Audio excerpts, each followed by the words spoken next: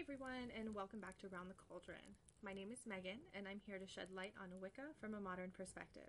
This podcast is produced every Monday, sometimes educational, sometimes philosophical, and always honest. So grab some coffee, pull up a seat, and join me round the cauldron.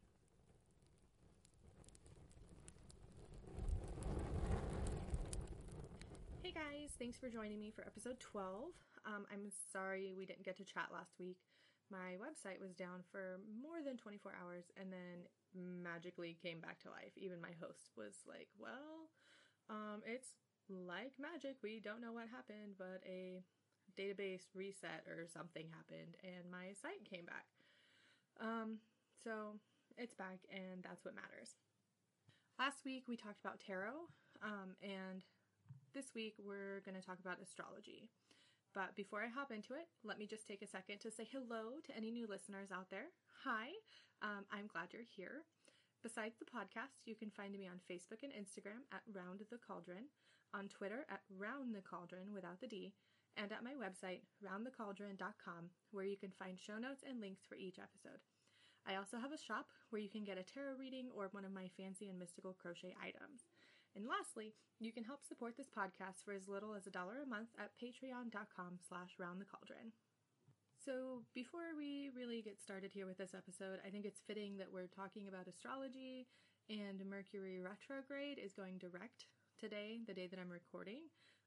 Mercury retrograde has royally screwed with every single piece of technology at work. They decided to upgrade our electronic medical record system, or EMR, during the middle of Mercury retrograde. And it was a bad idea, let me tell you that. We are doing damage control, and it hasn't been fun. But what's today? Wednesday? I'm recording on Wednesday, so today is March 27th. You will hear this on Monday. Anyways, I want to give a shout out to Art Miyoko on Instagram, I think that's how you say it, for giving me the inspiration for this episode. They asked me a question about astrology, and I sort of just jumped into the rabbit hole and got lost. So, Art Miyoko, this episode is for you. And I know I already answered your question through DM, but I'm going to answer it here too, just for anybody else who might not know. So Art Miyoko asked me how it was possible to have your sun sign and moon sign be the same. I had no clue, because astrology is not really my strong suit, and it's not something that I had a lot of knowledge about. But I went digging, and I was determined to help this person find an answer. So it turns out that if you were born under a new moon, your sun sign and moon sign will be the same. I actually tested it out for them with their birthday and time of birth, and they were, in fact, born under a new moon. And you can check that out at, I think it's moongiant.com, to see what the moon phase was when you were born. I'll link to it in the show notes, because I don't know if moongiant.com is the actual name of the site. So there's that. So since I'm a newbie at this astrology thing, I thought that I'd jump into this episode and use my own natal chart to help me research and give me some pointers as I'm talking about it. So let's go through my natal chart first. So I was born on November 8th, 1991 at 6:50 p.m. Pacific Standard Time in Bakersfield, California. Now, that is the information that you will need to know when doing your natal chart. If you don't have your exact time of birth, there's several things that you will miss out on in your natal chart.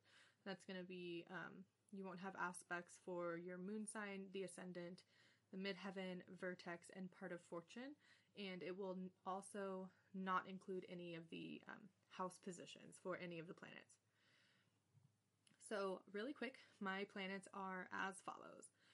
My sun is in Scorpio. I am a Gemini ascendant. I'm a Sagittarius moon, a Sagittarius Mercury, Virgo in Venus, Scorpio in Mars, Jupiter in Virgo, Saturn in Aquarius, Uranus in Capricorn, and Neptune in Capricorn. I know I flipped those around a little bit. and Pluto in Scorpio. So then you have the houses, and the houses are numbered 1 through 12, and we'll go into detail with those in a little bit, but I have the Sun, Moon, Mercury, Mars, and Pluto all in my 6th house. I have Venus in my 5th house, Jupiter in my 4th house, Saturn in my 8th house, and Uranus and Neptune in my 7th house. So my 6th house is completely loaded. So what does all of this really mean? I mean, I had done my natal chart before and like read through it, but I never really jumped into it too much to see what each planet, house, and sign really stood for. I always knew I was a Scorpio, but that's really about it. So we're going to go through and dissect it a little, like bit by bit. So I'm going to do like my chart mix in with this, I guess. Anyways, so the first planet is the Sun. The Sun's statement, sort of what that planet represents, is I am. It represents your ego, the inner you, and it's the part of you that's unchanging. It's the lasting force of who you are and who you will always be. So the Sun represents your will, and the sign within the Sun determines how you express your will. The Sun sign is really the foundation for the rest of who you are. So how is this represented in my chart? I'm going to read it to you. I'm going to do this for each one too, so you'll have an example, and hopefully I'm not giving away some like a super secret things about me because I don't know if I am or not. But anyways. So a Scorpio Sun, the description from my natal chart says, 2 animals are used to represent Scorpio, the eagle and the scorpion. The eagle is capable of reaching great heights because he has mastered his lower nature and overcome his passions and the temptations of the sensual sphere. The eagle has risen above the physical world because he has regenerated himself. The scorpion, however, represents those who have not regenerated their thought and actions and are still living degenerate lives. They use their cunning and strike when least expected. These are the ones who satisfy their passions regardless of consequences. You are, in general, ambitious, efficient, courageous, resourceful, and intuitive, but you can also be jealous, sarcastic, resentful, stubborn, possessive, and vindictive. You enjoy impossible tasks. You like work that demands continued, determined effort and intense concentration. You are a born detective. You have a strong will and determination to accomplish anything you undertake. You possess an analytical mind, strong intuition, reasoning powers, perception, long-range planning ability, magnetism, and energy. You have very definite opinions. These opinions can be so rigid that no amount of persuasion will make you change your mind. You make friends easily and give unwaveringly to them. In these relationships, you like to know what your friends' plans are, but because of your secretiveness, you do not necessarily want them to know what you are planning. You are capable of extreme self-sacrifice for those you love. If any of your loved ones are threatened in any way, you feel that you too are being threatened. This causes you to instinctively strike out, either verbally or physically. Because your unconscious mind is more in control than your conscious mind, you lose all sense of judgment under criticism. Under attack, you make effective use of both silence and sarcasm. Unfortunately, your sarcasm can become vindictive. You can, and will, wait a long time in order to get even. You need to learn forgiveness. So you can see, like, I'm not even halfway through reading this. Well, maybe I am, I don't know. But you can really see the detail in this natal chart. And I'm going to link to the website where you can do this specific one. But just in this description of my sun sign, you can really see how everything here can lay the foundation for the rest of the planets and the rest of the signs in the planets as well as the houses. So there's a couple more paragraphs for this. I'll read them really quick. I hope you guys don't get bored of listening to me. It says, it is usually difficult to deceive you because your intuition enables you to understand the motives of other people. You receive very strong first impressions of others, experiencing either a liking or a dislike for the person involved. You need to learn flexibility, both in thought and action. Once your course of action is set, it is difficult for you to change. Trivial things bore you, and you would rather go deep than broad. The more intense, the better. In whatever you do, you want to be completely engrossed. Half-hearted measures are not for you. And I think that's probably why I am reading this natal chart to you guys, because I want you to really have an example of what this is going to look like for you when and if you decide to do yours. It says you have the tendency to do things to extremes, either all in or nothing. You have to get to the bottom of whatever it is that interests you. You have to know everything, yet you remain mysterious and secretive. Although it may not appear so, there are powerful emotions and desires at work within you underneath the surface. This power is one reason for your great endurance. Sometimes in your battles, you trample on others in the process. This is why you are sometimes classified as either a great saint or a great sinner. You regard yourself as your own judge, jury, and executioner, and punish yourself unnecessarily at times. You are self-sufficient, but not necessarily self-assured. You rarely actively seek applause or the limelight. You are generally healthy, but can be inclined to overindulgence in food, drugs, sex, or alcohol. In matters of love, you are loyal, affectionate, and demonstrative, and perhaps possessive and controlling. You are happiest and most fulfilled with one partner with whom they can combine emotional and sexual love. That was really long. I'm sorry. But you can really see in the natal chart the long description that you get from your sun sign is really going to set up the rest of your chart for you.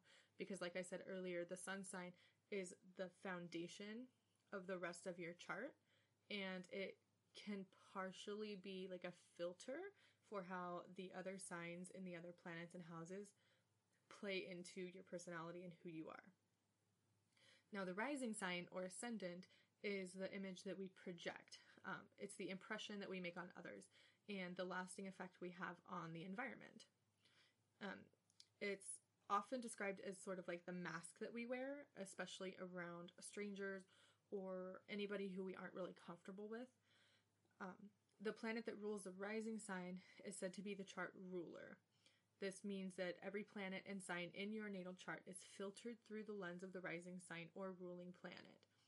Some people believe that the rising sign is the way society forces us to portray ourselves, and that we might even be able to trace the rising sign back to a parent or a caregiver. And sometimes the rising sign of the child will match the dominant sign of a parent or caregiver.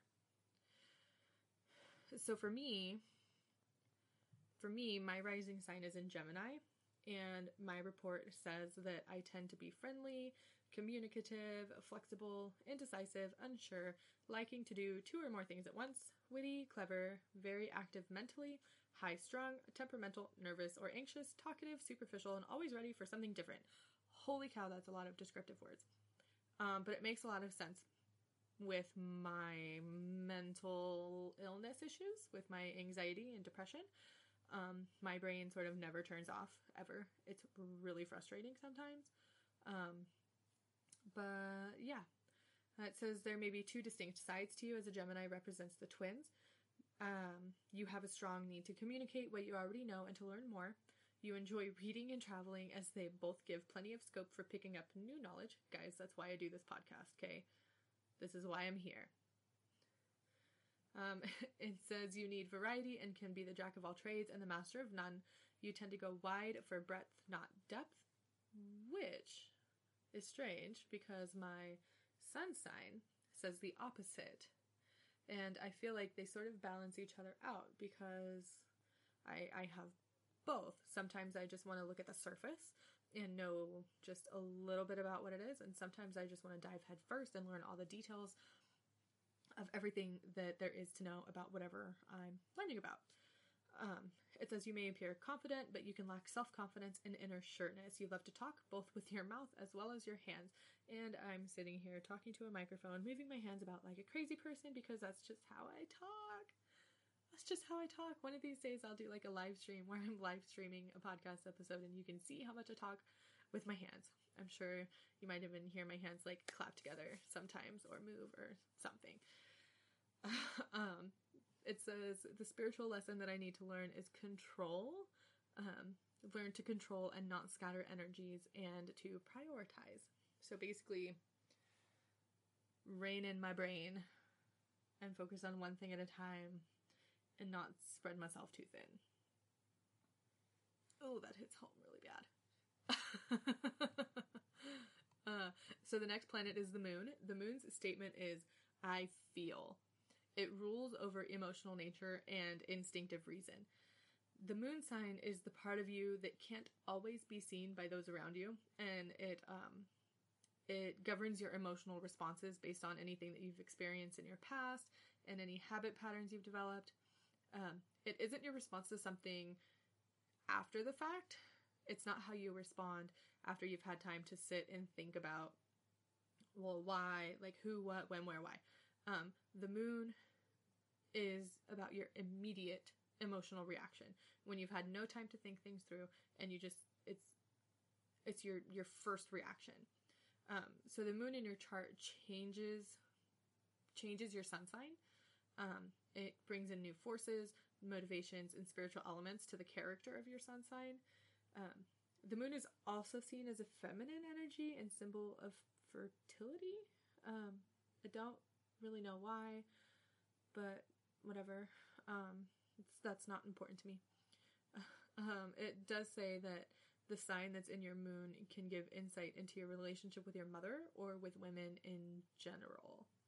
Again, not sure how I feel about that, not sure how to interpret that, so I'm just going to throw it off the table because it's not important to me because I have a good relationship with my mom.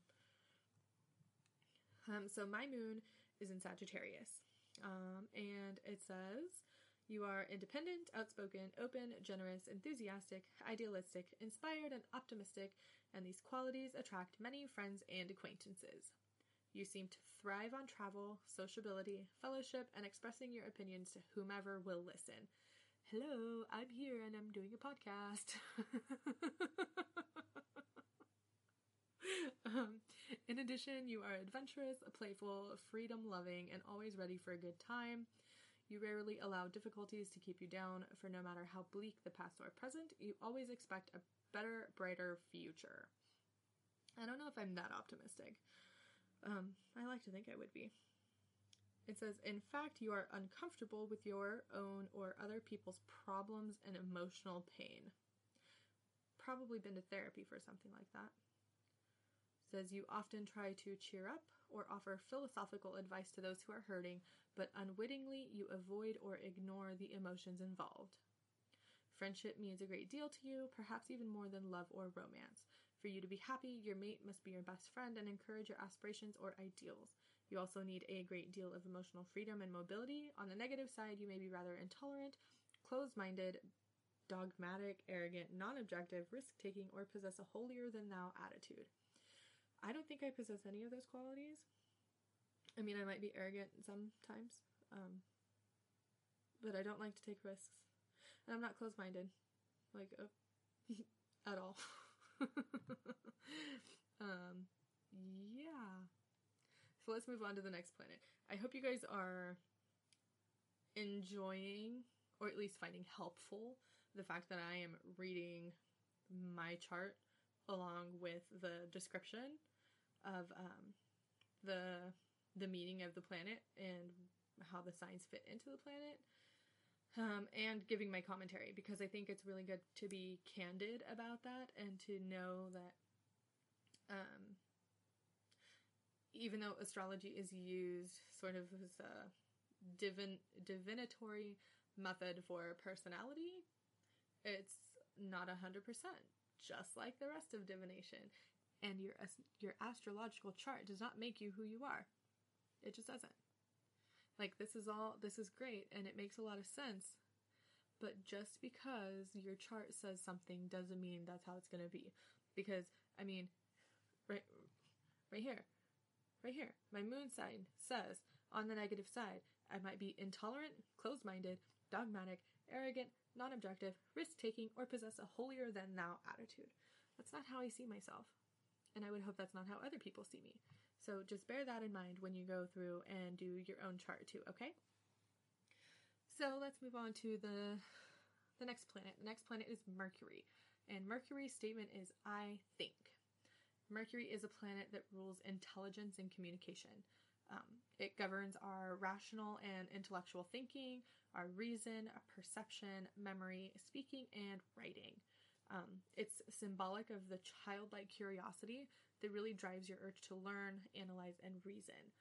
Some positive manifestations of Mercury can include clever speech, persuasiveness, public speaking, and eloquence, which I don't have any of those.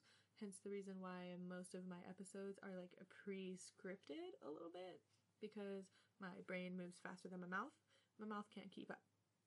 Anyways, the more negative manifestations of Mercury can include restlessness, cynicism, sarcasm, and an argumentative nature. The sign in Mercury in your chart shows your communication style and preferences in learning.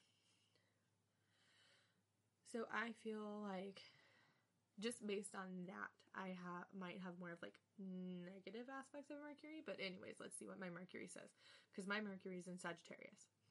It says, you possess idealism, vision, and foresight. Your mind is often occupied with big ideas, plans, and goals for the future.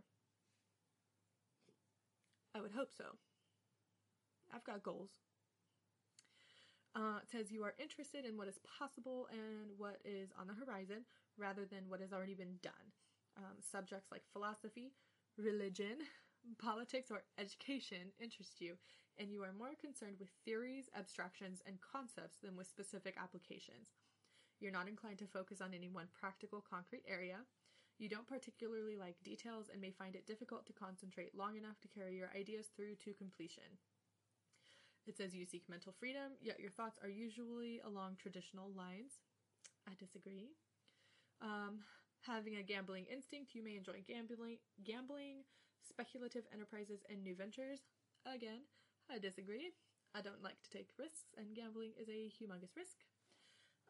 It says you are forward, blunt, and direct in speech, and you always speak your mind. Yeah. Ask my dad, it's gotten me in trouble before. People who know you know that you don't beat around the bush. You are apt to say the first thing that pops into your head, thus you have to learn to control your tongue, develop tact, and to think before speaking. Not good at that either. Business, advertising, and promotion might be good career areas for you. You have a keen mind and are impulsive and versatile.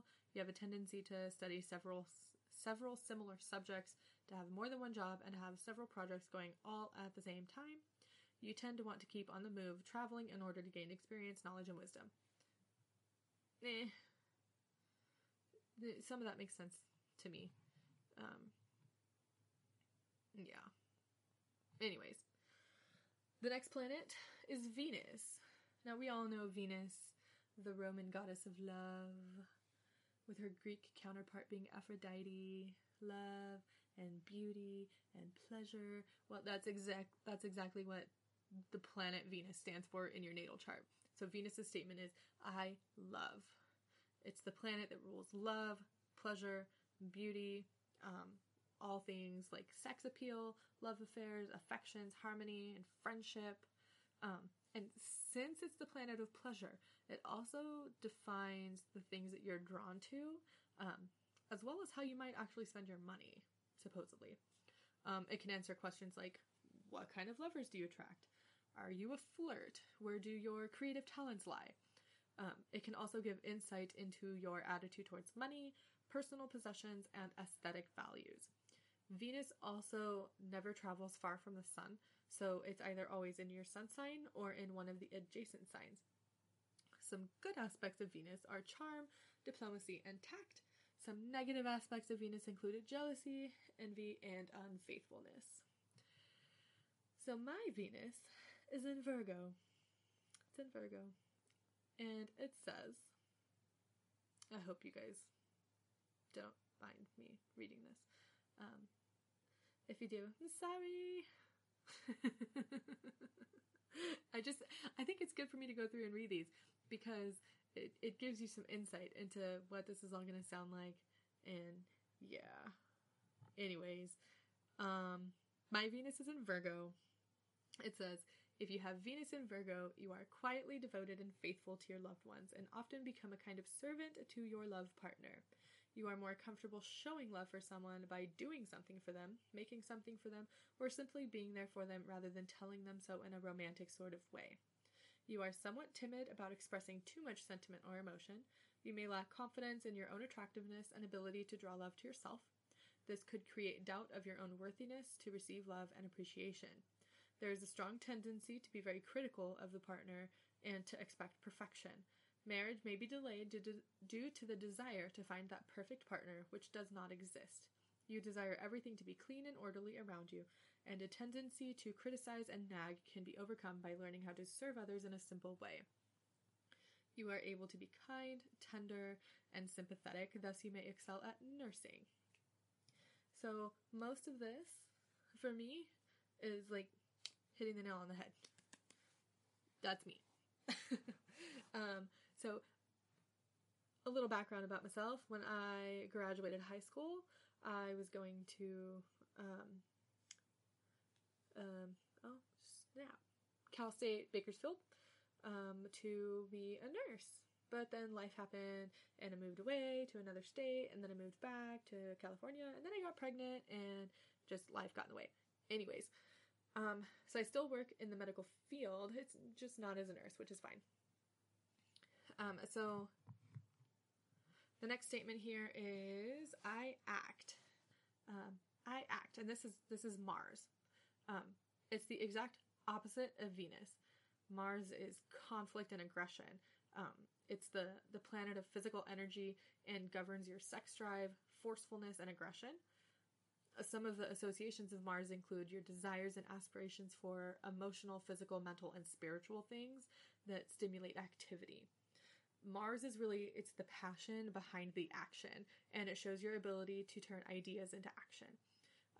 Mars in your natal chart indicates your vitality, energy level, and style of action, and it represents your human will, your initiative, and can give a healthy dose of assertiveness and ambition, but it can also make you prone to anger, violence, and impulsive behavior.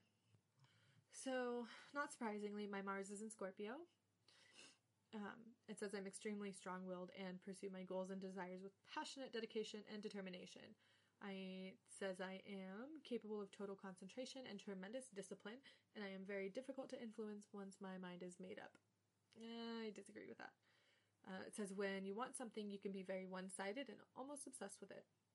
You tend to be secretive, and you do not want others to know what your plans are. You tend to be instinctive, perceptive, determined, strong-willed, stubborn, and magnetic. You have deep emotions and may occasionally show a primitive side. You need to learn self-discipline, or your desire nature will rule your life, probably causing great sorrow in the end. You must learn to control your jealousy and possessiveness in matters of love. A certain amount of detachment in relationships would probably be good, and this, of course, would include your tendency to treat loved ones as possessions. You are very forceful in a quiet and subtle way, and others may have difficulty in seeing or understanding your motives. You can manipulate people in a way that is not obvious to them or others. Direct confrontation with others is not your preferred style. You like operating behind the scenes. In any case, you are a formidable opponent when riled. I agree with a lot of that, I guess. I like to think I'm pretty strong-willed and I can concentrate on the things that I want. I have been working on my self-discipline. But in the matter of like jealousy and possessiveness, it used to be really bad when I was a teenager, but I have grown out of it. Well, not necessarily grown out of it. I've just learned healthy ways to deal with it because it's a part of me. I just had to accept that sometimes that's how I was going to feel, even if it was not a rational thought that was crossing my mind. So the next planet is Jupiter. Jupiter's statement is, I grow. It is a planet of optimism and good luck. It brings joy into life as well as abundance, and it signifies knowledge, confidence, charity, and honesty. Jupiter's knowledge is philosophical as opposed to Mercury's everyday cleverness. Jupiter is the search for truth and meaning in life. It represents law, philosophy, religion, metaphysics, and education. It encompasses the urge for self-improvement and urges you to go towards exploration. Jupiter in your chart shows where you might be likely to receive financial and material benefit, as well as where you are most generous. Jupiter's energy can manifest as self-righteousness, exaggeration, overindulgence, and bigotry. However, even when negatively positioned, Jupiter is protective and beneficial because even the negative situations are a learning opportunity. So my Jupiter, I lost my spot. My Jupiter is in Virgo, and it says, you have a cautious, intellectual, analytical, and practical nature with an uncanny ability to sift the wheat from the chaff and determine the essential from the non-essential and the truth from the fiction. Your judgment is usually excellent, and this helps bring success in business or work in general. You have a strong desire to expand your field of knowledge and to develop technical skill. On the negative side, you can at times be cynical, yes I can, carping, critical, and mistrusting of others. Yes I can. It says there can be times when you get lost in the details and lose the bigger picture, and there may be... Where does that even come from? There may be a dislike for exercise? Who likes to exercise?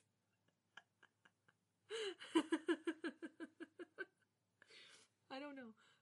Yeah, but apparently my Jupiter being in Virgo says that I'm not going to like exercising. Which, I mean, it's true. I don't really like exercising, but whatever. The next planet is Saturn. Saturn's statement is, I achieve. Saturn is the laws, boundaries, and limits set by society or karma. Astrologers of the past believed that Saturn in the chart was a bad omen that indicated misfortune and misery.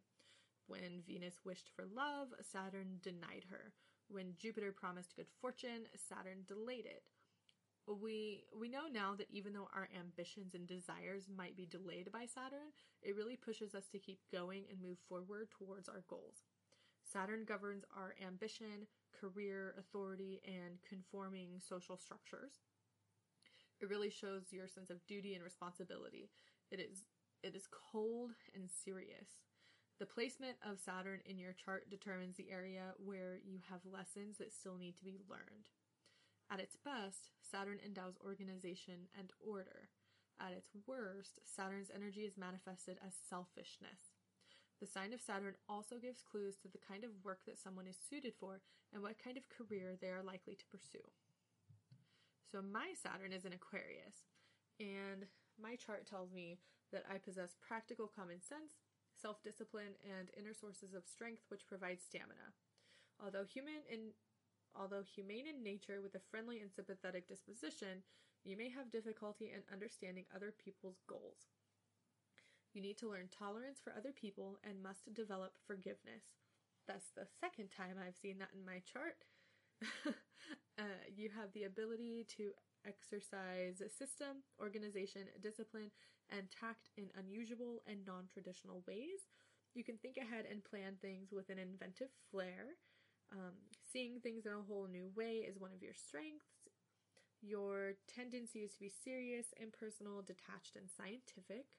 On the negative side, you can be opinionated, vindictive, cold, and uncaring, with a tendency to get quite aggravated if your plans are met with opposition. I think this is true for a lot of my personality, I guess. I can be serious and scientific. I am also a pretty opinionated person. And I don't like it when people don't like my plans. I don't like it when things don't go my way. I always thought that was just who I am. Maybe it is who I am. So the next planet is Uranus. Uranus's statement is, I evolve. It represents your unconscious urge to know your true self, to know who you really are.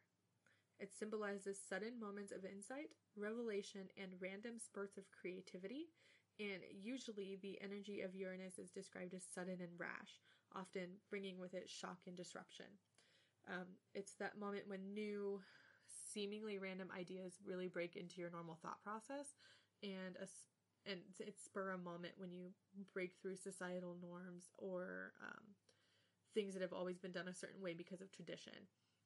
It speeds up the mind and seeks to find alternatives to the common traditional ways of doing things. It's literally a perfect representation of being true to yourself because it is the only planet that spins on its side. At best, Uranus encourages originality, versatility, and independence. At worst, it encourages eccentricity, perversion, and rebellion. Uranus demands freedom. So my Uranus is in Capricorn, and this description was super, super long, so I'm only going to read part of it, because, yeah, it's really long. Or you know what? I might read the whole thing, because I think it might apply to some people that listen, because people born between February 1988 and January of 1996 will have their Uranus in Capricorn as well, because it takes that long for Uranus to transition between signs. So it's interesting, especially when we get to Pluto. Anyway, my chart says Uranus in Capricorn is ambitious and enterprising. They can be very serious-minded with a strong sense of responsibility. Their original business ideas will bring them success, especially when they work with electrical or aerial fields. They can also be erratic or eccentric. They have a strong, stubborn streak, and they may be quarrelsome. They may suffer great sorrow and trouble if they are not cautious. They are prone to sudden changes in employment and their surroundings. Uranus in Capricorn can be restless or impulsive. They may act before they think it through. They can be stubborn, eccentric, and radical, and they are good at balancing ambition, independence, and their intellectual abilities. They are not afraid of challenges. They are tolerant of differences in people, and they have no problem treating them all equally. They're even-tempered. Uranus in Capricorn is responsible and is capable of handling power with ease.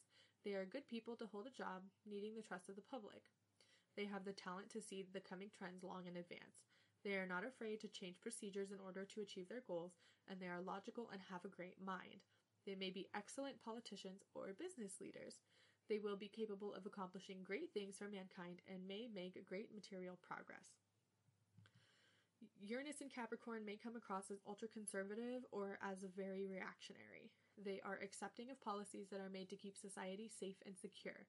They like things to be structured carefully with a conservative feel to them, though they are willing to change from traditions. So the combination of Uranus and Capricorn is in many ways a contradiction. The planet of revolution and radical change lies in the most traditional and conservative of all the signs. So there's a definite tension here in this clash of opposing forces, which may manifest in the psyche of the individual.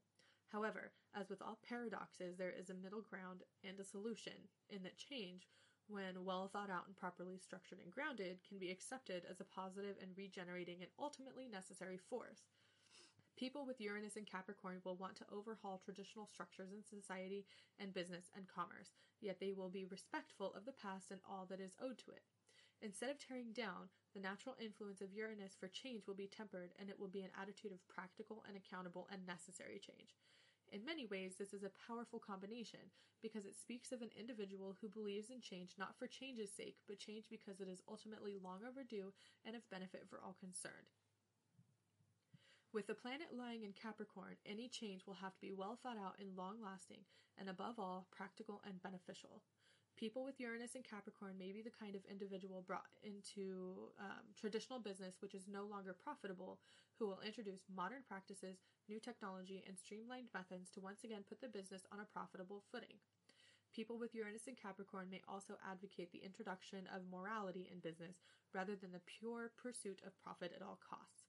A good balancing of the Uranus and Capricorn forces would be, for example, a company or person that is successful but donates large chunks of their profit to worthy causes.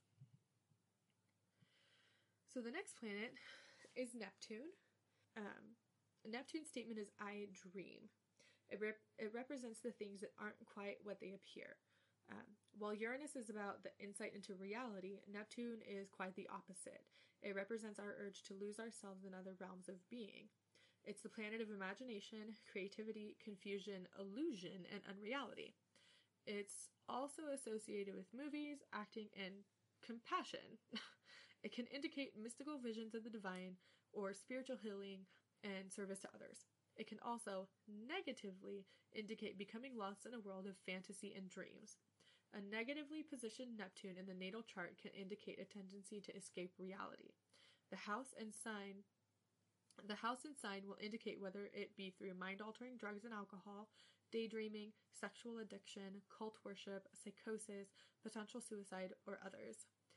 At its best, Neptune's energy inspires marvelous art, music, theater, dance, poetry, and film.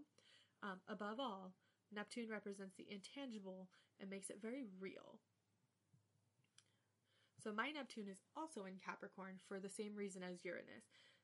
Neptune was in Capricorn from 1984 to 1998.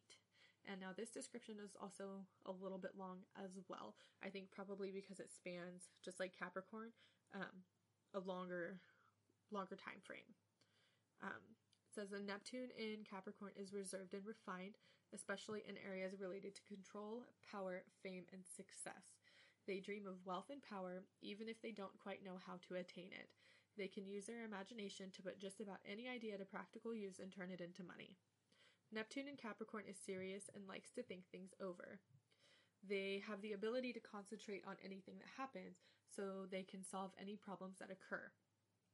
The detail work is something they usually excel at. On the other hand, they may tend towards melancholy, secrets, and deceit. When they get this way, they want to shut themselves away from the world.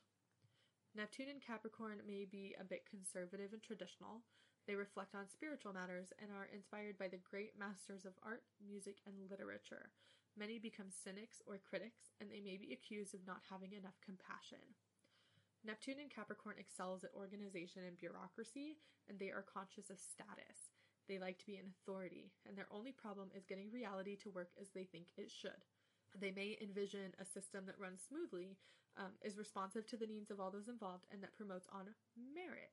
It can be frustrating for them to deal with the harsh reality instead. Can I say millennials, anybody? Oh, I'm not going to get into that right now. Yeah. So finally, the last planet is Pluto.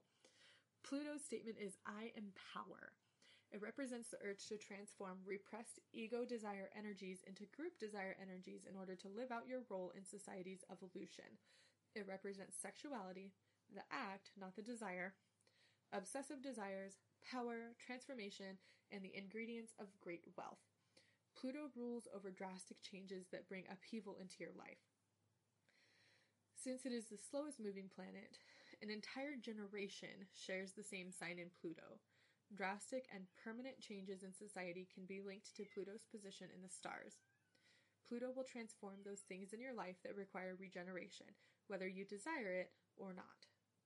Sorry if you can hear my cat. I'm recording in my daughter's room and I got the door closed, and my cat likes to come in here and try to play with the hamster. It says you may experience dramatic crises or have to endure terrible suffering where Pluto is involved in your chart, but for the purpose of healing. Pluto tears down only to transform and regenerate what has been destroyed.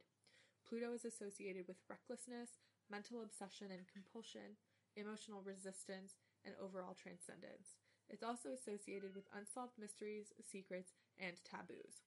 So, if you're anywhere near my age, I'm 27 at the time of recording this episode, you're also going to have your Pluto in Scorpio. So, I found this description on a different website because the natal chart generator thing that I was using didn't have one for Scorpio, probably because it's a large time frame. Anyways, it says Scorpio is one of the only signs which we can be confident that we have seen Pluto move through twice.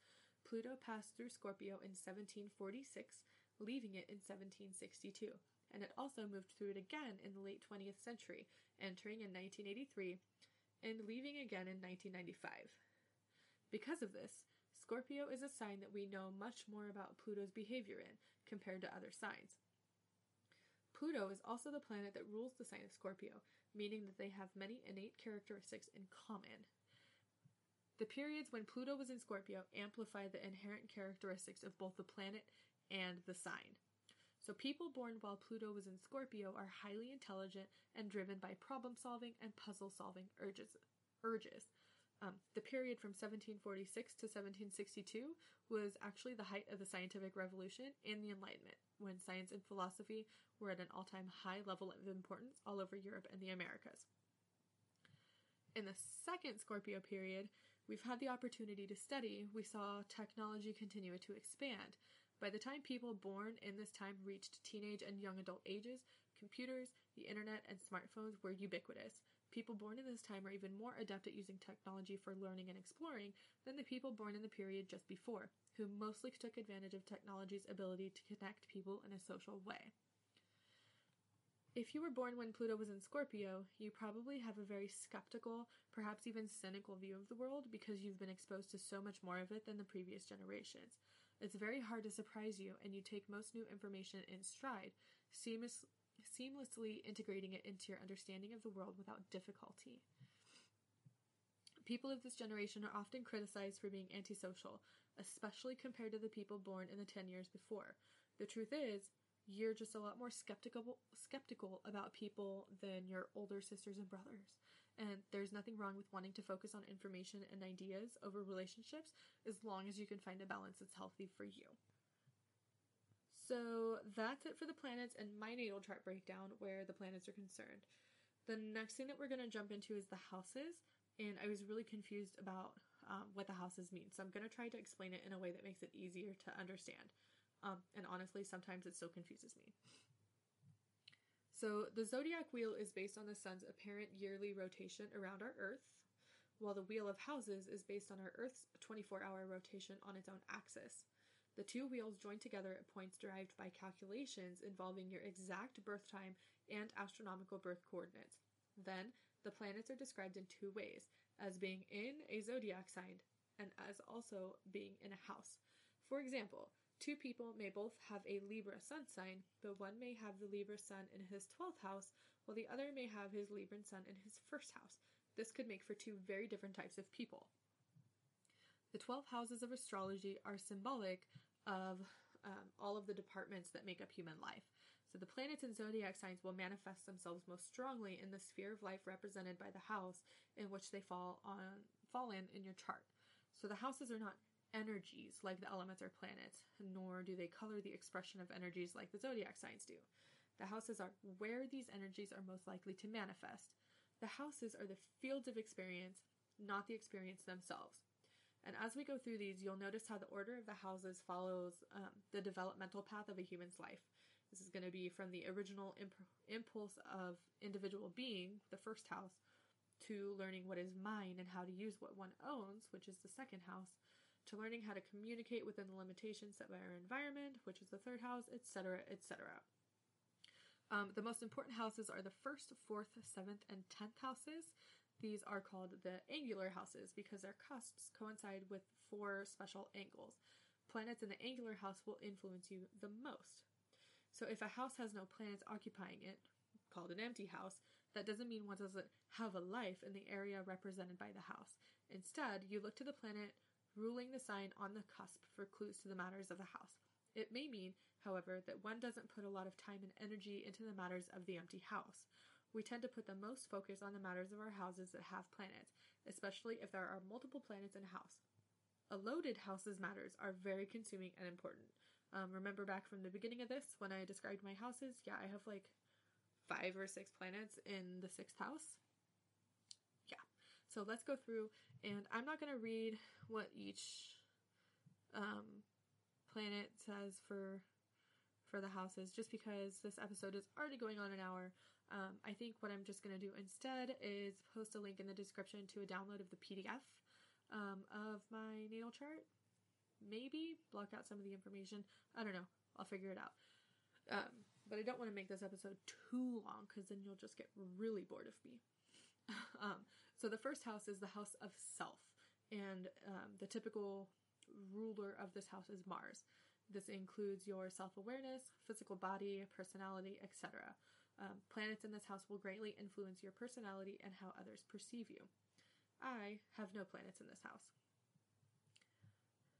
So the second house it refers to your own money and possessions, what you value, what your hidden talents are, your sense of self-worth, self-esteem, So, I mean, obviously, then it's ruled by Venus. And in this one, possessions include anything that a person owns, except the house or the home, because that's ruled by another house. So things like cars, furniture, clothing, movable property, investments, securities, that sort of thing. The second house specifies how you gain and spend your own money, as opposed to others' money, and your attitude towards wealth and material possessions, and your potential for accumulating it, or them. I also have no planets in this house. So the third house is about communication, which by extension includes one's immediate environment, siblings, neighbors, short journeys, all forms of transportation. The third house also includes the intellect, the lower mind, so details and small bits of information, as opposed to the higher mind, which is in the ninth house. Thinking patterns and early education. Communication includes messages, deliveries, gossip, phone calls, visits, reading, and writing.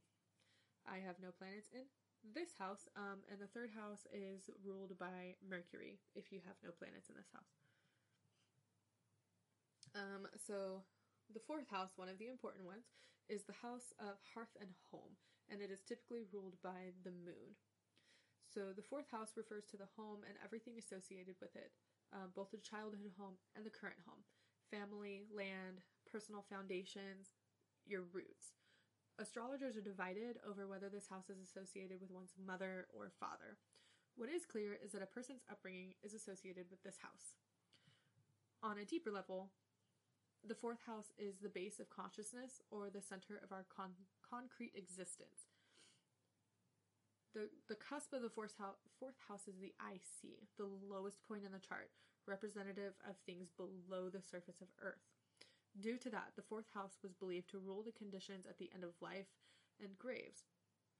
As the root or base of your real self, the fourth house rules where you go when you die, but also where you came from. For those who believe in reincarnation, the fourth house would give clues to your karmic lesson for this lifetime. It shows what karmic baggage you brought with you into this life. Even if you don't believe in reincarnation, you're likely to be surprised by what you find in your fourth house, for it may move your soul.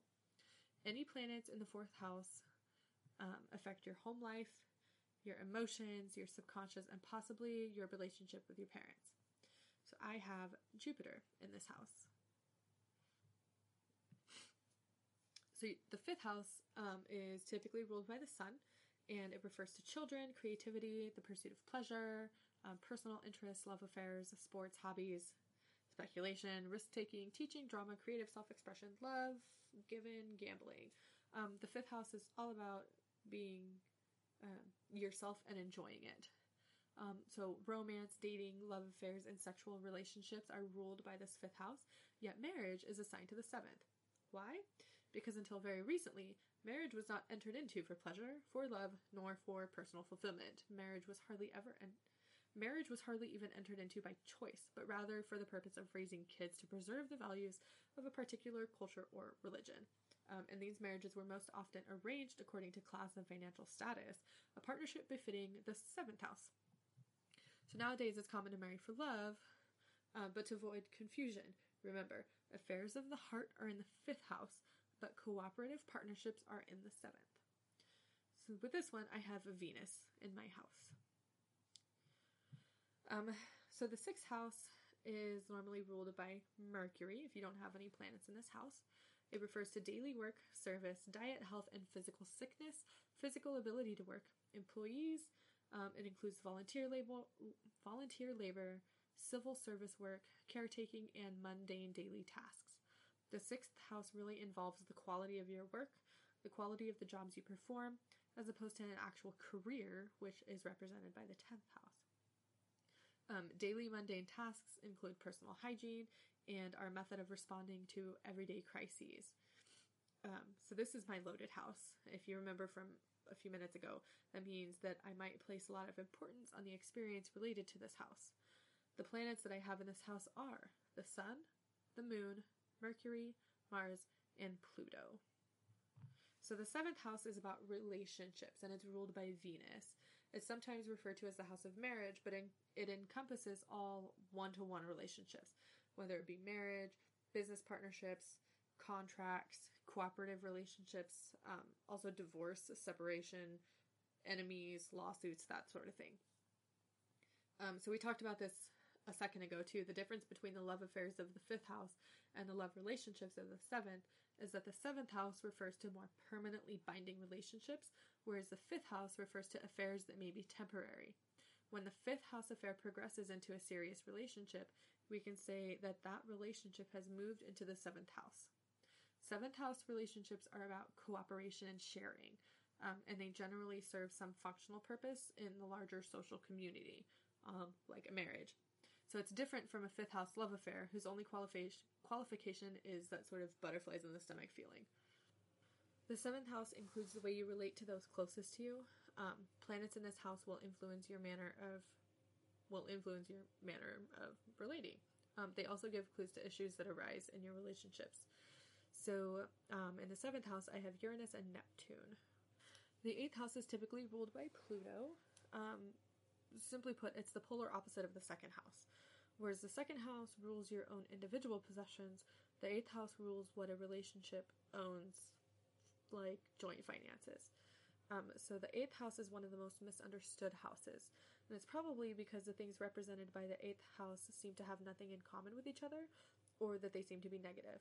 This house governs death, regeneration, taxes, inheritance, wills, legacies, sex, latent occult ability, joint resources, your partner's money and possessions, spouse's money, bankruptcy, losses, yada yada. You get it. So on a positive note, this house is about transformation and healing, but transformation and healing require some type of death, loss, or injury first. This house rules those processes and things by which we transform and become more powerful. Yes, this also includes the act of sex. So I have Saturn in the 8th house. Now the 9th house is typically ruled by Jupiter. It refers to philosophy, religion, law, learning, higher education, ethics, morals, travel, spiritual urges, books, publishing. It's the house of big thoughts and big ideas. 9th house understanding is more complex than 3rd house knowledge. The act of knowing belongs to the 3rd house because it implies simply the direct contact of a person with something in his environment. Understanding involves the synthesis of known data. So while the 3rd house refers to an individual's need to understand his close and personal environment, the 9th house is an area in which one seeks to discover the significance of larger fields of social existence, which one may not experience directly, but which his mind may explore through the use of analogy, generalization, and abstraction. The 3rd and 9th houses symbolize the two polarities of the human mind, the concrete and the abstract. So the 9th house includes experiences that we encounter when we search for the meaning of things. Whatever expands your field of activity or the scope of your mind.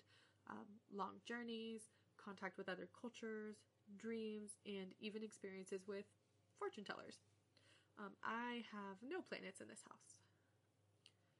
So the 10th house is typically ruled by Saturn. It's the house of status, honor, community power, prestige, reputation, and professional career. In our society, this includes financial success, but only as it relates to community power and prestige. It's not about gaining material stuff, like the 2nd house. The 10th house wants success for the sake of honor and social status. This house includes social foundations, recognition, personal achievement, sense of duty, and politicians. This house encompasses the most public areas of one's life and the career that you grow into, as opposed to daily work and odd jobs ruled by the 6th house. As with the 4th house, astrologers are divided over whether the 10th house rules one's mother or father. Those that say the 4th house rules the mother say the 10th house rules the father, and vice versa. What's clear is that the 4th house rules the nurturing, homebody parent, while the 10th house rules the public, success-focused parent. So in traditional senses, it would be the parent who wears the pants. As with the other angular houses, any planets in this house are very important. planets in the 10th house, the sign on the cusp of the 10th house, and its ruling planet will greatly influence your career and your general reputation in public. I have no planets in this house either. The 11th house is ruled by Uranus, and it is the house of community, large groups, and friends. It refers to memberships, hopes, goals, ambitions, social groups, humanitarian interests. It also refers to self-realization, liberty, legislation, and regulation. I have no planets in this house either. So the last one is the 12th house, and it is typically ruled by Neptune. According to most of the sources, it's probably the most misunderstood house of all. It refers to the subconscious, so the hidden self that exists apart from our physical everyday reality. This includes the unconscious mind, the subconscious memory, subconscious habit patterns, mental illness, karmic debts, self-deception, spiritual realization, limitations, frustration, and ultimately our own self-undoing. On a physical, material level, the 12th house includes things that take us away from everyday life. Institutions like hospitals, prisons, government offices, places of confinement, secrets, hidden enemies, and self-sacrifice for others. It also refers to sorrow, tribulations, widowhood, grief, murder, and endings. For those who believe, the 12th house is also considered to refer to the collective unconscious of all humanity. I have no planets in this house either. Oh my goodness, guys. That was a really long episode, and I hope I didn't bore you all because I actually learned a lot about myself with this episode, and I hope you learned a little bit about how to read your own birth chart. I will definitely be including links to all the resources I used for this episode, as well as the link for the site to figure out your own birth chart. On another note, before I leave, I just wanted to say thanks again for taking the time out of your day to listen to my podcast. It really means a lot to me that so many of you listen. I mean, I know I don't have hundreds of listeners, but that's okay.